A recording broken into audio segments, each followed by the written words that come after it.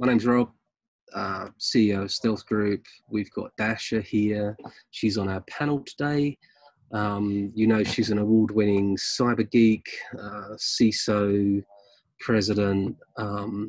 Actually, big news from last week, she's one of only 25 provisional CMMC assessors in the world. So that's a pretty cool thing. Not PCI though. Not PCI, but you do have a PCI qualification though, right? Yes. Yes, yeah, she's PCIP.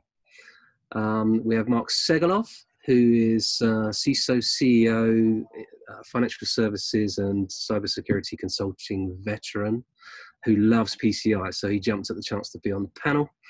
So he's going to be answering all the questions as far as I'm concerned. Excellent. We have Cassandra, who's PCIP. She's CISO, lots of cyber qualifications, GRC veteran, also loves a bit of PCI, right? You can wave at everyone, Cassandra, if you want to. You know who I am. I've been in financial services for more years than I care to mention, but it's over 30, and spent a lot of time with PCI with a couple of companies. So I have a point of view. It might not be accurate, but it's grounded in the real world. And one of my colleagues on one of those programs is Chris Connor, and he's not on the panel, but he's joined us to listen. And I'm sure if he gets excited, he'll chip in as well. So that's the panel. Who else do we have? So Rich was on a previous panel. He thinks he's just listening in today, but I'm sure he won't be able to resist jumping in at some point. And then who else do we have? We have Steve Brown. Steve, would you like to introduce yourself, sir? Sure.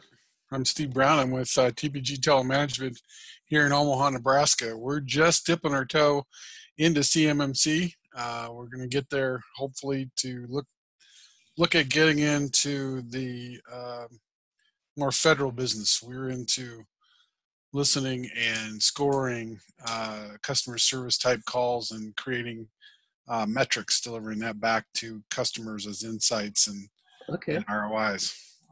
Awesome. That's I think you've come to the right place. So yeah, hopefully you'll enjoy what we come up with. Yep. We have Jeff is our new operations manager. Nick is our new sales guy. Chuck, I don't see a surname. Chuck, why don't you introduce yourself and tell us why you're here? Chuck, you're on mute. No? Some people may be shy. Okay. So, yeah, I always encourage folks to turn your cameras on if you can. That makes it much more of a conversation and less of a kind of diatribe / a presentation. It's we would like this to be as interactive as possible. We have a P. Valad. If you would like to, you won't be able to speak, I guess, so you might be in a noisy place, so that's fine. I've just got your message. Okay, you're in a conference room with others. That's absolutely fine. Enjoy the conference. Have a listen in. As I say, if you want to turn cameras on and just get stuck in, that's absolutely fine. The purpose of this is to share insight. There is a zero sales pitch. This is purely, we love what we do. We think it's really important. We love to share. Simple as that. And we invite our buddies along just to give their points of view as well. So we get more rounded points of view. Plus, we like to have a bit of a laugh. You can probably tell. I like to have a bit of a joke. These topics can be quite dry. So if anyone wants to inject some humor, you're very welcome. As I say, all of the questions that were posted, they're on slido.com. The code that you need to access the questions or add some new ones is hash 74501. So if you wanted to have the questions to hand, I've been in there, I've taken a look at those, and we're just going to run down those questions. So without further ado, if everyone's comfortable and has a cup of coffee, sit back and relax, and we'll get into the first one. So the first question was, and I think we expanded on the question a little bit because Slido gives you a word limit. So the actual question was, given the financial services industry often deals with a mix of domestic and international clients, Meeting regulatory and compliance requirements is non-negotiable. Yes. What is the best practice for performing due diligence to ensure we remain compliant? So I'd be very happy to give a kind of consultants type answer to that, but I think who from our panel would like to volunteer answering this one? I know Mark's about to put his hand up. Mark. I have my hands up. What do you think? I think from my experience, there are probably a number of different facets here. Certainly within the financial services, they have a concept of 3 lines of defense, which some of you are probably very familiar with. So it's ensuring that you've got a robust 3 lines of defense model, first of all. The second aspect is very much around being able to demonstrate compliance as much as possible. So actually having the evidence and the process to support visibility of what you're doing for compliance is equally as important. And the third thing is certainly some of the larger banks that I've been involved with, like Lloyds and UBS, it's really knowing where are your key risks as well. So very much focusing on what ticks the boxes for some of those organizations and some of your regulatory authorities. So for example, in a UBS or scenario, they had multiple regulatory requirements resulting from Sarbanes-Oxley, from the MAS authority over in Singapore, and of course your external auditors. So it's about being able to have a meta standard, knowing what's important, but focusing on key risks like privileged access management is often key in financial services. Anything to do with access control, a lot to do with third-party assurance as well, and following the trail of data and understanding where your data is. So it's really just trying to narrow your scope down and focusing on what's really important, because they are complex beasts. Absolutely. I think we're going to get more into the third and fourth party question a little later, but I think we can agree that all roads lead to the chief risk officer at this point. You know, they've got the risk register, the enterprise risk register that is fed by the different department heads. And, you know, you need a plan for compliance that makes sure that you address, or at least has a compensating control for those risks where relevant. So, you know, because cost is important, you can't go around fixing everything. So it's understanding the priority of your risks from an enterprise perspective, and then knowing what to do with them. So, and then, you know, we're going to come to this quite a lot, but yeah, the 3 lines are absolutely. But this is all about people, process, and technology. You know, this isn't just about a set of processes. It isn't just about a set of appliances, and it's not just about training your staff to a certain standard. It's about all of those things. And that for me is, you know, if you're ticking those boxes, then compliance becomes easier. And don't forget, being compliant doesn't make you secure. And I know this is a strapline for stealth. I'm getting ahead of myself. We'll get into that question momentarily, but just bear in mind, just because you adhere to a certain compliance standard, each one of them is different, which means each one of them has pluses and minuses. So that means where you have deficiencies, if you haven't focused on those as part of your compliance activity, then there's risk there as well. So, all right, awesome. Thanks, Mark. So next question, managing vendor risk. So here's your third party question. So managing vendor risk is a critical challenge the financial services industry faces, and to be fair, all industries are facing right now. What have you seen to be the most successful approach to managing third-party relationships? So I'm wondering if Cassandra's going to put her hand up for that. She is. There you go. No prompting whatsoever. So Cassandra, over to you. This one is one of my favorite ones. So I usually get the joyous task of coming to clean up when things are not done correctly. So my view is more from starting with the end in mind and making sure that you're protecting yourself, but also building that relationship with your vendor. I think it's really critical that you set the expectations up front with them and let them know that their security has to follow the mandates of you as the customer. And it has to be put in writing in the contract to protect yourself later on if you run into an issue. So what that means really is you need to make sure that they understand what your security requirements are and what you need to comply with and when you need to comply with them. You also need to be building in your contract and your expectations with that vendor and any of their, sub vendors, a right to audit their systems and their processes at any time. But working with them in a relationship oriented way to say, look, every quarter we want to take a look. We would like for you to proactively provide that to us so that we don't have to be invasive about it, but we do need to make sure that it's happening. The other piece here is you've got to make sure that there's SLAs built in there that state when this information.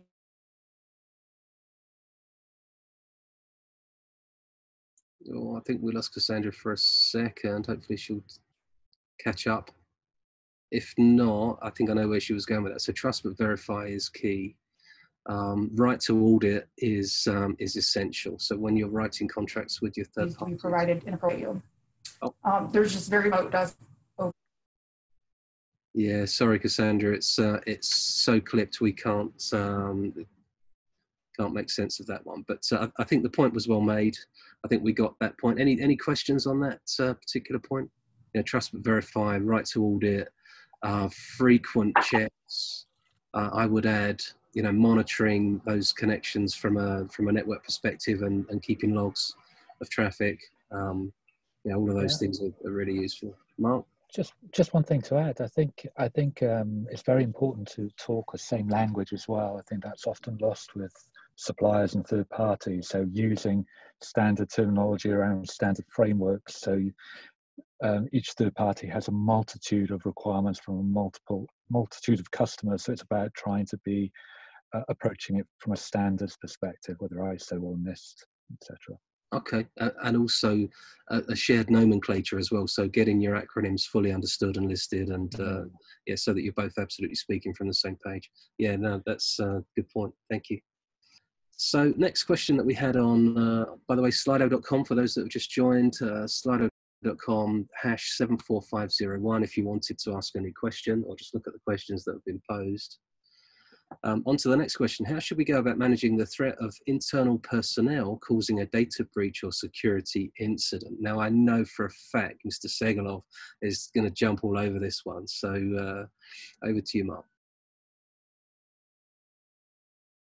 You're just on mute. For Unmute. Right, where do you start? So it is, I think it's all about culture.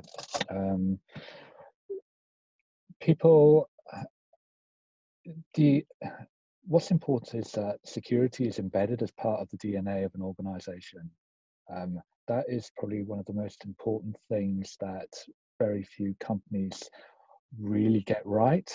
So to do that, it's not about just a security program or a training program. It's actually understanding how that business operates and connecting the security into how a business processes all the different functions. So whether so for example, without going too far down the PCI route, PCI DSS, call centers, taking payments, understanding that business process is very key to ensuring that those people understand what security is relevant for their role. And that's probably the most important thing in ensuring that you can help minimize, I suppose, the accidental element with respect to a security breach.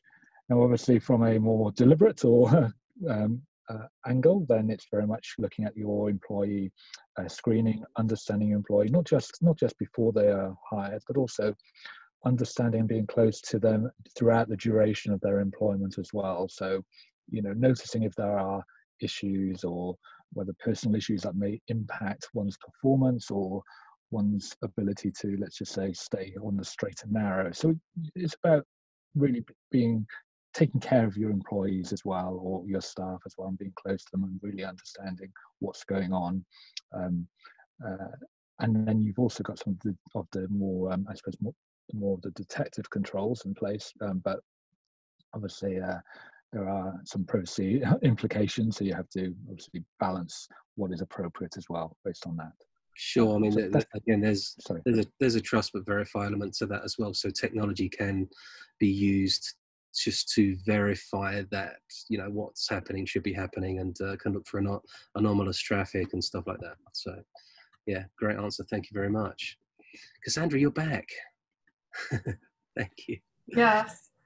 Awesome. So next question, as technology continues to develop and we move towards a cashless society, how should the financial services industry consider the challenges of securing things like mobile and web applications?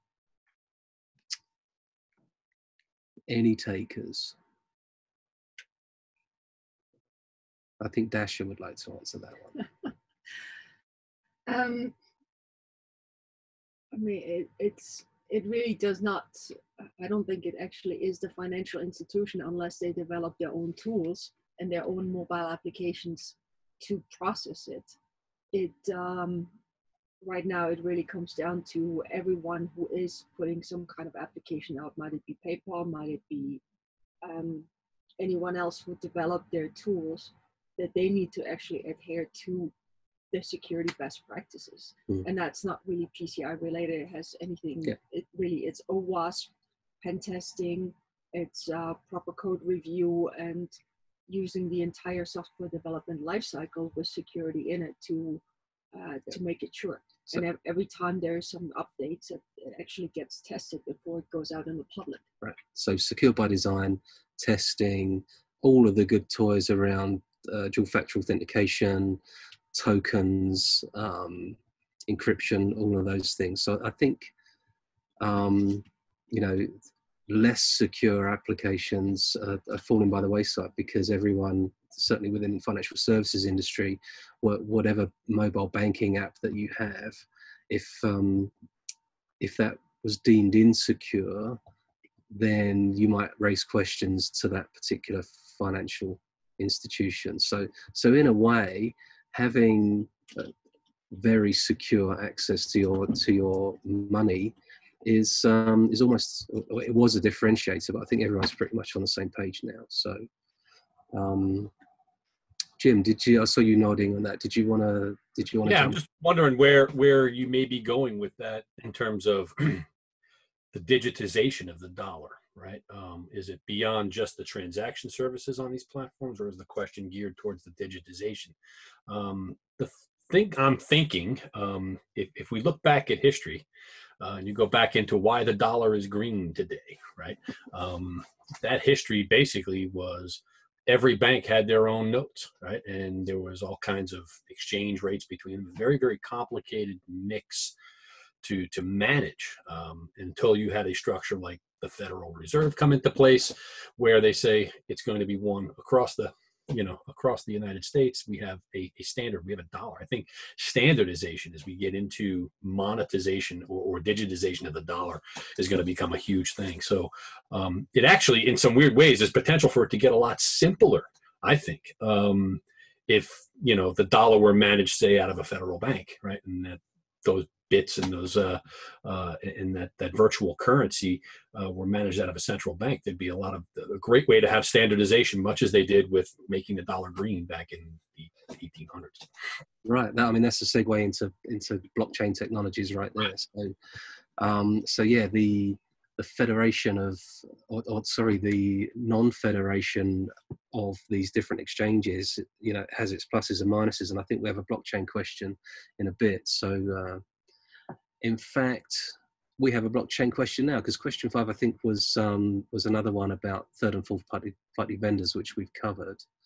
Next question was, how should we approach emerging technology, blockchain and IoT, knowing their risk is high? So for me, these are two totally different questions. One, blockchain is designed to be inherently secure, and you have a visibility of the ledger and the entirety of the ledger, whereas IoT is a kind of an amorphous adhocracy of potential devices that might be connecting to your network. So if we take the question in two parts, Jim, did you want to take the blockchain part?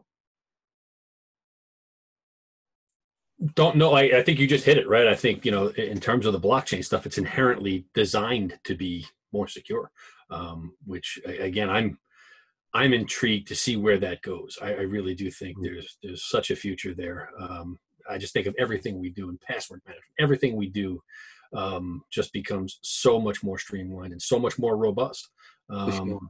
But I also think for financial institutions that presents a bit of a problem. While there is, the opportunity to reduce fraud is going to be significant. But when fraud does occur, it's going to be that much more challenging to find. Yeah. So, for sure. Onto the so there have been, if you like, breaches within, I guess, the blockchain system. I would argue that those breaches have been due to lack of adherence to secure by design and appropriate testing and following OWASP and things like that, to Dash's earlier point. But each one of those application vendors would argue differently, I'm sure. But so onto IoT then. IoT and financial services for me right now, and this is kind of topical because of COVID. A lot of perhaps smaller banks have asked their folks to work from home, and in some cases, perhaps they haven't had a resilient enterprise set of tools to deploy to home initially. Anyway, I'm sure they've all caught up now. And I'm sure in some cases, companies were asking folks to work from home using their own devices. And that for me is I see kind of bring your own device and Internet of Things as mostly joined. So yes, that was proven to be a risk because there were breaches via kind of home working, if you like. I think the world has moved on from that. I think with COVID, there's actually a greater awareness of that and security. I think one of the plus points of COVID has been the general awareness that actually the internet isn't necessarily as safe as you thought it was, and folks are getting better educated on that. So for me, this just comes back to people, process, and technology. If you are encouraging bring your own device as a financial services organization, you absolutely have to wrap that up in policy and procedure. You absolutely have to train your staff on what's acceptable, and you absolutely have to have technology in place to check that access to corporate information assets, confidentiality, integrity, and availability are maintained. So Jim, I don't know if you wanted to add to that. Yeah, I think it goes right back to what Mark was saying a little bit earlier. It's really embedded in your culture. If that hygiene and good cyber hygiene is imbued into your staff, and it's a part of who they are, security is viewed as a shared responsibility. I do think you're right on the money there, Robert. Great, thanks, guys. Mark, did you have anything more? Because these are such big questions; they kind of deserve bigger answers. So, did you want to chip in?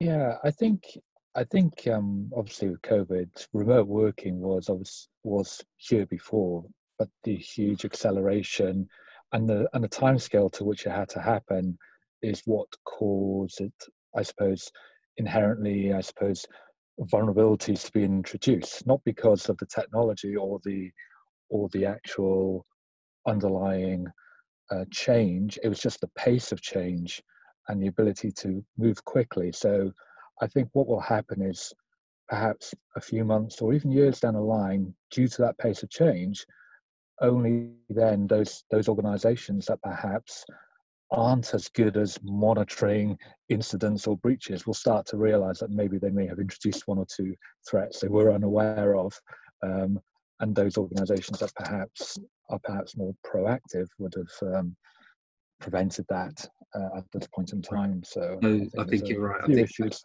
Back to that trust but verify. I think the verify was playing catch up a little bit. Awesome, thanks guys. So next question, another kind of big wide question. So how can we avoid failing to accurately strategize compliance efforts? So I have my point of view on this one, but I'll share that last. Cassandra, what say you on this one? How can we avoid failing to accurately strategize compliance efforts? I think the biggest thing is, and I'm getting the connection unstable again, so I'll talk quick. I think that everyone knows PCI is important, but oftentimes the senior leadership team does not carve out the appropriate space and environment and funding and resourcing strategy to be able to accomplish it and really continue it on an ongoing basis to make sure that it gets done correctly. And then you end up with people trying to mad dash at the end and throw bodies at the problem. So I think that's the biggest overarching thing that I see in the industries that I work with. For sure, it's compliance efforts are aligned to frameworks, and especially PCI. It is argued that it's a little ambiguous and it's a little expensive. So without the right, and these are not these efforts don't take months. They can take years for kind of higher tier merchants. Myself and a couple of guys on this call worked for 3-4 years on a PCI compliance certification project for a huge insurance company. So you have to make sure that your budget line is as ring fenced as it possibly can be. So one of the experiences we had was budget team being taken away from this particular compliance effort because there were more pressing business imperatives. And the business was more inclined to take the fine than because they had to spend that money on something more pressing. So because they're multi-year efforts, these types of things do come into play. But you do need a plan. I think PCI does, if nothing else, it does give you a framework for where you should be looking. But again, being compliant doesn't make you secure. You need to be aware of, with PCI and the card processing environment specifically, you can take things out of scope of compliance by making sure that they don't touch any credit card data. So all of a sudden, if your compliance activity and you're looking at that to make you secure, and that's your boundary, you've just taken some things out and put them outside your boundary. And so how are you going to make those secure if they're not part of PCI? So I have a question. Okay, Dasha. So to compliance, PCI itself has the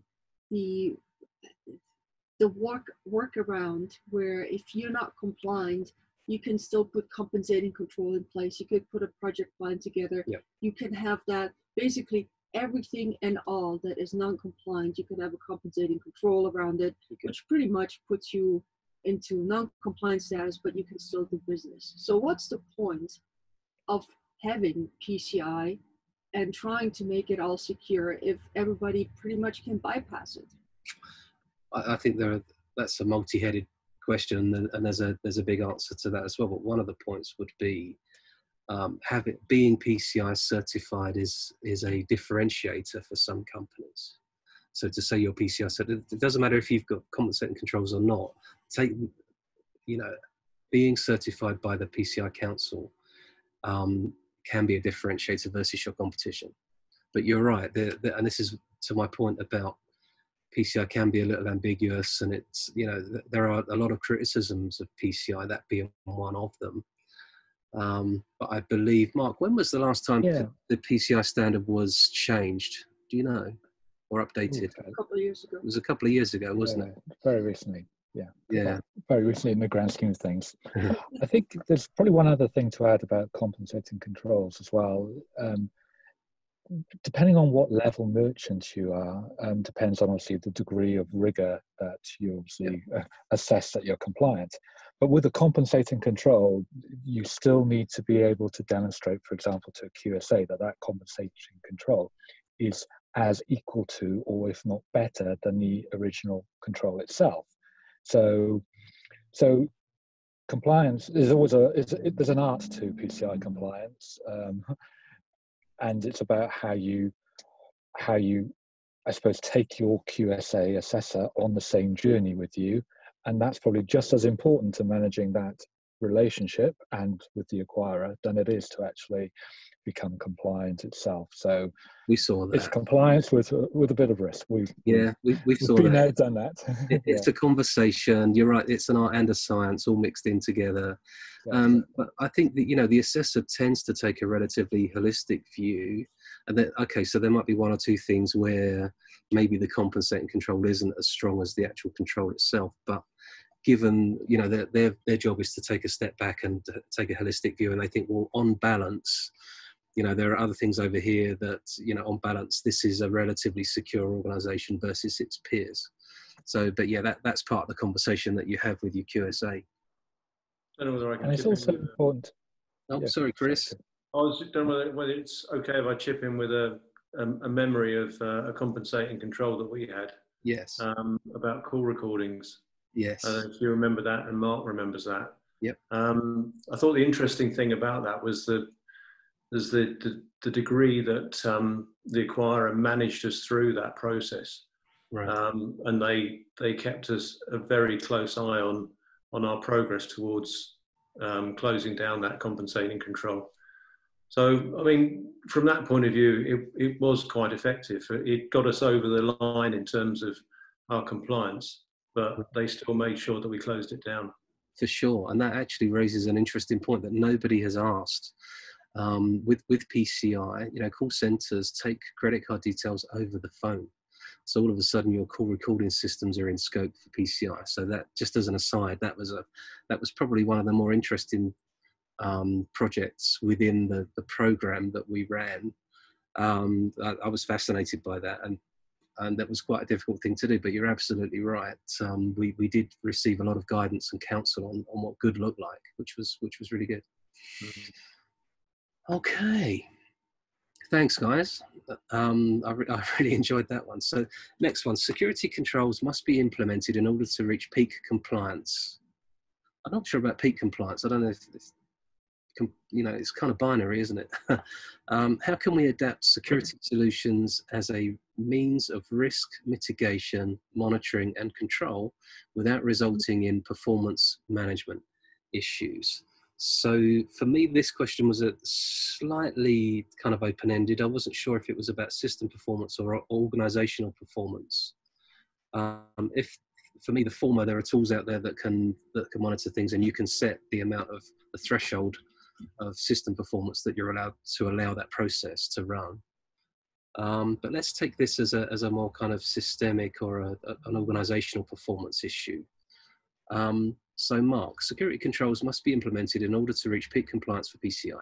How can we adapt security solutions as a means of risk mitigation, monitoring and control without resulting in organizational performance management issues? I'm going to, I'm just trying to read that question in a way that it comes sort of like touches on what we just mentioned before. It's about trying to, for me, it's always about trying to right size compliance for an organization. So no matter no matter which control you're looking at, or which or what your key assets are, I think understanding the business context, the business drivers, what is really important in the context of an organization. So for example, PCI DSS is quite in, you know, credit card data, but then we're looking at volumes as well. So, and we're looking at those large volumes, or those volumes that are included in automated processes as well. Those are the key aspects. We're not looking at like ancillary data that may be stored somewhere, but so we need to just kind of focus in on what's really important in the context of what we're trying to achieve for compliance.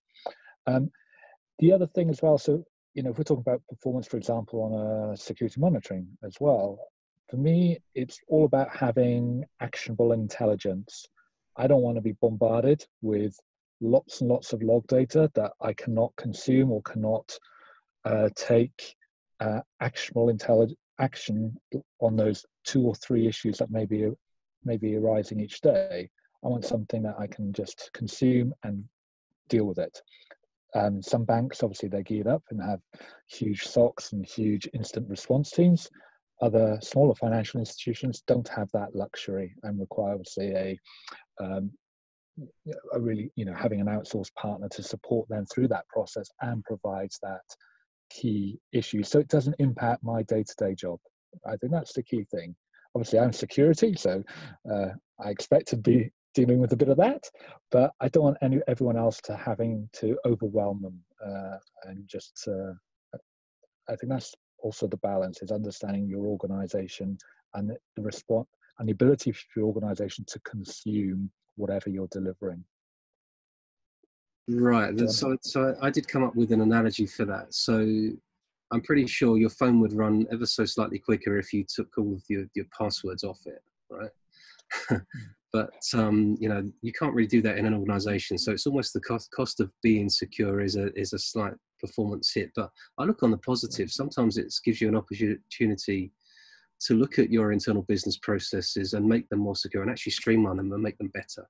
So, you know, that's something that I would look at. But on the whole, you know, you can't, you know, be more secure and there not be some sort of trade-off somewhere, I think. So I think okay. the other thing as well with financial organizations as well, trust is extremely important to the consumer and customer. So more and more, certainly over the last 5 years plus, security is often sold as a beneficial marketing differentiator as well. So you'll see so many marketing campaigns with financial services around protecting your money, for anti-fraud, all these different things. So it's a lot. So there is a positive spin about customer retention and obviously building that trust as well. I think Jim wants to. Yeah, there's a magic trick in that, right? I mean, you know, Robert, you bring up a great point before about there's a big push for frictionless. We want as little friction in the customer experience as humanly possible. When you're dealing with financial assets and things, maybe a little bit of friction is good. But I think it's really about how you introduce that friction and when you introduce that friction. And this is where I think security could be viewed as an enabler to the business. We want to keep those transactions as safe as possible. And if we can work through automation, algorithmically, looking for those red flags and giving just the ones that Mark talked about earlier, about give me something that's actionable, that we're not drinking from the fire hose here. There's a lot of those flags. You trip enough of those flags, your tool then introduces the friction of, hey, maybe I need you to give me your password now, right?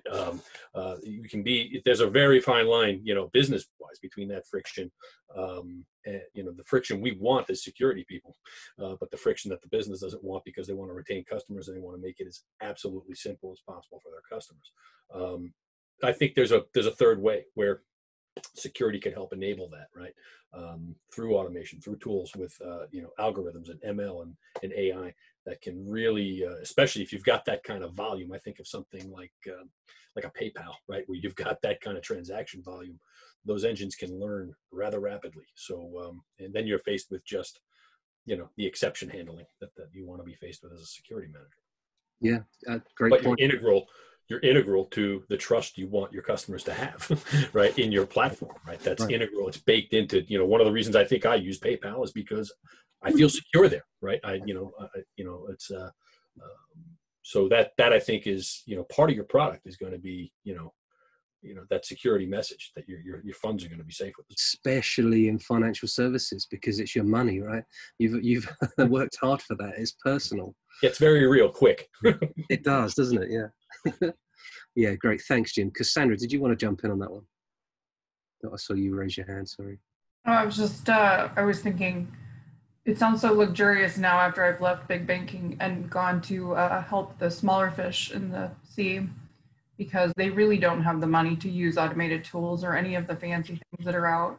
More about going back to basics. And I think there is a very large cross-section of the blue ocean that needs critical thinking skills and helping them come up with their compensating controls, because they really need to strategically think about where they're going to spend the dollars that they have to figure out which ones are going to be automated tools and which ones are really people and process that need to be addressed, because they don't have that ingrained security culture or really a risk management mindset. So it's definitely a particular challenge for those of us that are used to having money to buy things and then going to help others to get through their PCI challenges.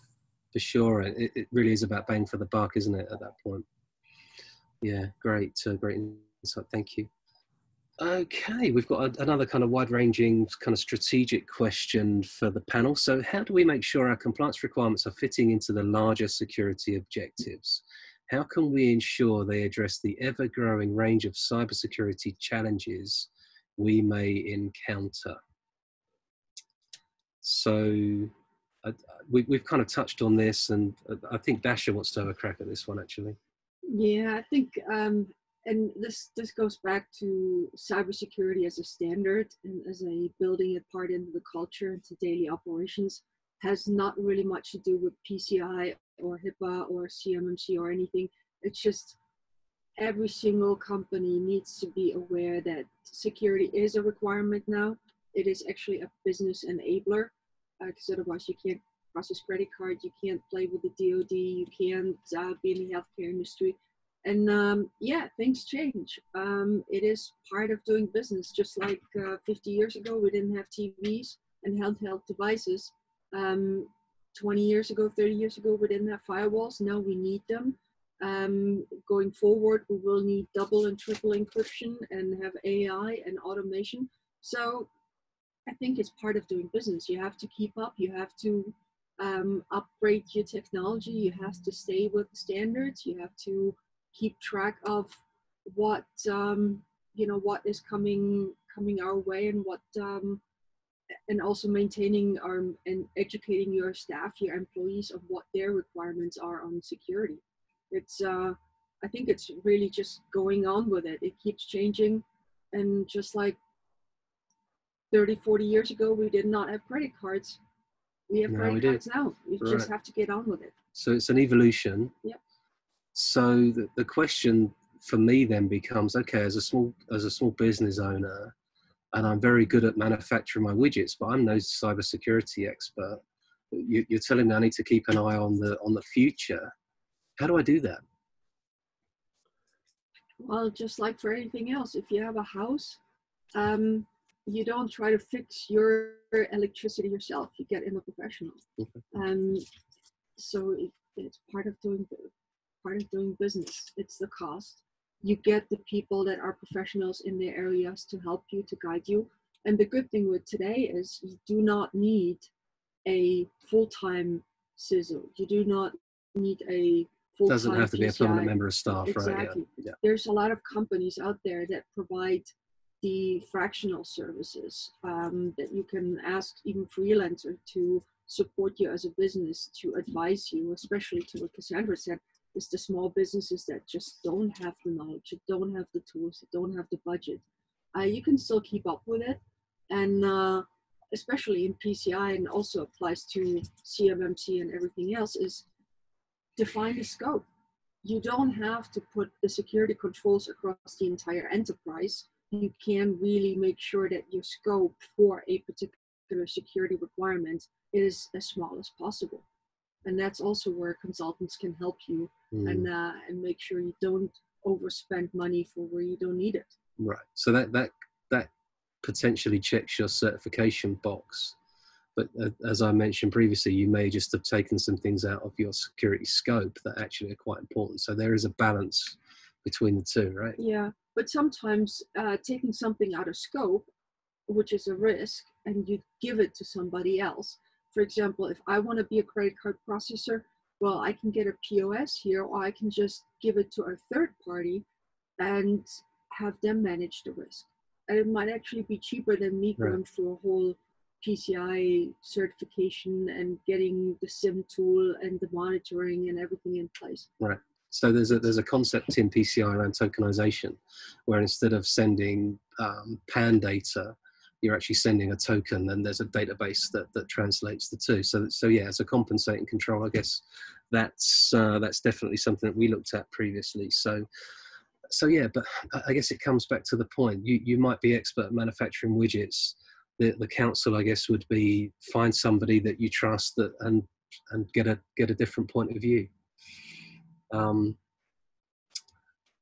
Jim, did I see you wanted to jump in on that one? No, I just really I want to thank Dasha for the historical context there, because it's no small thing, right? This is still, we talk about 20 or 30 years. This is all brand new stuff, right? I mean, in the context, this has got nowhere near the maturity of, say, your city's subway system or the electrical power grid or lighting. There's nowhere near this kind of maturity here. And the rate of change is going to. I think what complicates this. Sorry, Jen. Go ahead. I think what complicates what we're trying to do here is that so many software companies ran out and built something, and they went out with all these fancy bells and whistles, and small to medium-sized businesses with some money to spend are able to justify to their boards that, hey, we need this thing, and they get duped into buying things that they either don't need or don't function properly because they don't understand doing a proof of concept and having solid use cases. So that's where someone with security expertise can come in and help to at least get you started off right, so that you don't find yourself having to go back and apologize for misspending money that you didn't That's have. exactly where I was going with this. Yeah, right? yeah. So actually, for the new company, if done right and really the critical thinking is done up front, and I think, Cassandra, you're 100% on the money. There are places, and I know one of the challenges I had, one of the last places I was working was, you know, the number of tools we had was because I needed 2% of this tool, 1% of that tool, 5% of this tool. We had the amount of money being spent on tools, the deluge of possibilities and tools and capabilities. People have to step back from that and really start thinking about ring 1, 2, and 3. What are we trying to secure, and how are we trying to do that? This is, if you step back and take the time, like in any Six Sigma project, I tell you, the most amount of your time should actually be spent on defining what your problem is, right? What are we doing here? If we can do that, I think the new guy actually wins, because or the new gal actually wins, because they get that, they can get some really, really incredible technology on relatively on the cheap, right? To do some really incredible things because of what's there now. You know, I think the problem comes in if you've got legacy trouble. That's where things start to get hairy, because you've got all these other problems to deal with. But if you're new and you're coming in, you don't have a ton of money, identifying what it is you're actually trying to do, you can make I think you can make a pretty robust system for, you know, a lot less investment, say, than somebody who's dealing with a legacy. Totally agree. I think with the rate of change, I think not hiring some expert counsel is a false economy. I think we're all in violent agreement on that. I think Mark, you wanted to jump in. Yeah, they're probably two angles. I think you just mentioned obviously the expertise. I think there is I used to, not to be disingenuous, but sometimes I use a phrase like making sure you've got an intelligent customer, but in a way that they actually understand what they need to be able, or the right capability to be able to get them to where they need to go. And sometimes the guidance out there may not necessarily steer them in the right direction. And that needs to happen right at the top as well. So it's recognizing I've got a problem here. And then secondly, recognizing, right, before I go into the technology space, it's not a technology problem. What is the business challenge I'm trying to address? The second part to that is no matter what size or organization, in theory, I say in theory because it's not always happens in practice, you know, organizations at the senior level should be thinking about how their security strategy aligns with their business strategy. I use the term strategy, obviously it's different for a big financial compared to an SME, but a strategy for an SME may be in their head. But it's just making sure that that security strategy is thought through and looked at top down, very much from what are their business drivers, what are their regulatory drivers, what are their compliance drivers, what are their key risks, not every single risk because you can get lost in the weeds, but what are the key material risks of that organization, and also what are the business opportunities. And if you understand that context, then you can clearly lay out a series of prioritized controls, for want of a better phrase. It could be a PCI related control catalog. It could be a meta catalog that has all your compliance and risk drivers. And then you can start thinking about how do you actually meet those controls today, either through technology, people, process, or technology. But the one thing I find lacking in a lot of organizations is the ability to pull that together, the governance aspect, the leadership aspect, because that's what needs to happen to really make all those other three really effective. Totally. And that's the job of everyone in security, CISO, but also the wider business to sell the need for things like that. I think that's the danger of the pace of this industry, because I think we're so out there, or customers are generally out there trying to buy tools, right? Tools, get me the tools I need to do this. And they really haven't thought about their people, their processes.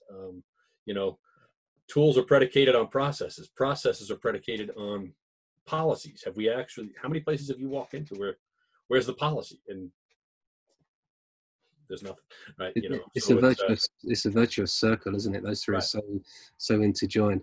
Cassandra, I saw you lean into this. I suspect you want to jump in. I was just thinking, integration is always an afterthought, and it presents so many challenges that really create technical debt in an organization that's very hard to overcome in the long run. So it's super important to think about every single time you're thinking about buying something, you know, what are the impacts to the other things that you have, or what you are looking at further down on your product roadmap or service roadmap. Because what I find, even in big banks and financial institutions, they go with an integrator that they think has all these shiny bells and whistles, and they get midway through their implementation and they realize, crap, this isn't going to allow business banking like I thought it would, or they really don't have a product that they promised me. You know, so you need to do your due diligence and make sure you're really getting what you think you're getting.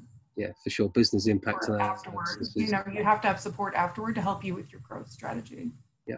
So business impact analysis, BIA, you know, just talk to somebody that's done it before. You'll be surprised at the insight that you'll gain from that. And overall, you will save money and deliver quicker. Is all of our experience around this table. So yeah, but we would say that, right? Yeah, I think from our PCI program, the one that we are all familiar, a few of us are familiar with, one of the things that, especially when it's a multi-year program, showing benefit realization, whether it's control improvement, maturity improvement, or I'm not going to say cost improvement because it's not always possible, or risk benefit. That's so important along that journey to maintain that buy-in at the right level and maintain the investment that you need, but not just maintain the investment, but demonstrate that investment is effective. So I would overlay the whole measurement aspect as well, and reporting. That's a really good point. Important. Really good point. You know, whoever's managing that program for you needs to be continuously in touch with key stakeholders, explaining what just happened, what the benefit of that was, what is about to happen. Because not only do you maintain visibility of your program and how important it is, but you also, because it's still in the mind of the decision makers and the budget holders, then you're more likely to, when it comes to next year's budget decision, they can say, oh yeah, this was really good for us and we got these benefits, so yes, let's continue. So yeah, good point. That's really, go ahead, Chris. Sorry, Chris. All I was going to add to that was you just reminded me of that point we reached in the program early on, where we actually were getting some pretty poor advice, and I think from an organisation's point of view, it is sometimes difficult to tell whether you're getting good advice or not, and making a judgment as to whether you're choosing the right option. I mean, fortunately, we had people in house like Mark. I think Ash was there at the time, as well as you, Rob. And we did change direction, but you know, we could easily have carried on spending money on an approach that wasn't really going to work, or was going to be extremely expensive. Right. And getting the right advice is quite tricky. Knowing whether you're getting the right advice is a difficult one. Right.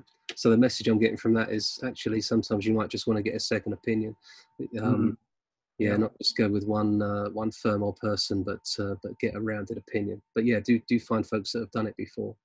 I would add to what Mark was saying too about the measurement of some of these things, right? Because you're right, the cost benefit is not always there, right? To look at it and say, I got to spend the money to do what? How you're reducing risk is going to be critical. I think as you go through some of those business impact analysis and you identify vulnerabilities, you've got to come into that with some kind of a scoring mechanism, right? That you can look at every one of these vulnerabilities in a list and you can score them, you know, in some way to say these are, you know, actually you can go look at something that engineers have done, failure modes effect analysis, right? You can look at something like that and come up with some kind of a number that says, you know, this is how frequent this is going to happen, or how likely it's going to happen, how big it would be if it happened on a scale of 1 to 10, you know, and you know, you can come up with some multiple for these things and you can rank them. So if you have $1,000 to spend, I can look at this and list, I can say, well, for the $1,000, that's probably the single biggest thing I can do. And in doing that, I can say, here's what the risk looks like before the fix, and here's what the risk looks like after the fix. And that score is now some difference. And you can say, I've reduced that risk by, you know, so many 75%. Right? So give them a quantifiable number to look at that stuff. So I think for sure. Cost versus risk is something that we look at, and without selling a thing, because there are many tools available on the market, but we actually use a tool that assigns a financial dollar value to the information asset, be it a PAN, be it PII, be it anything you like, right? We can scan environments, and so when you're having that conversation, I can't share a story because we're still under NDA, but we had quite an interesting conversation with the president of a very large organization whereby I accidentally managed to find my way into the back of their finance server while I was waiting for the meeting. And over time, we scanned that server, and there was $500 million worth of information asset on that server. And I said to him, you know, I was sat in the bar on my phone with a commercially available kind of penetration testing app, and I managed to get a login prompt to this particular server. So those are compelling stories because your CFO doesn't understand cyber and doesn't want to, but you give them $1, say this is $500 million at risk here, that you're more likely to get it. Could you fix that quickly, please? So yeah, it's about choosing the vocabulary and the language of the stakeholder that you're in the room with. So us as security professionals, we can chat with each other all day about cybersecurity, but we have to understand the decision makers don't really speak our language, and it's us that has to adapt. We have to adapt our vocabulary to put these risks across in terms that they understand, so that we can all be doing the right thing. So with that in mind, I've got 1 minute for questions. This was such a great webinar. Any questions around the room?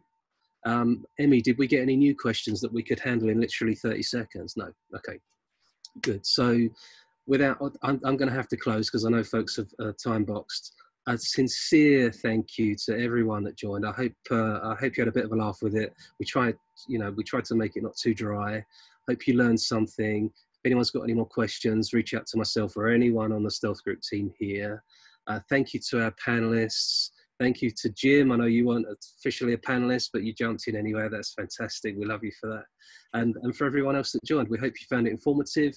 I'm going to sign off now. You've got our contact details if you need anything. And thanks, and have a great rest of the day. Enjoy your weekend. Thank you. Thanks all. Bye-bye.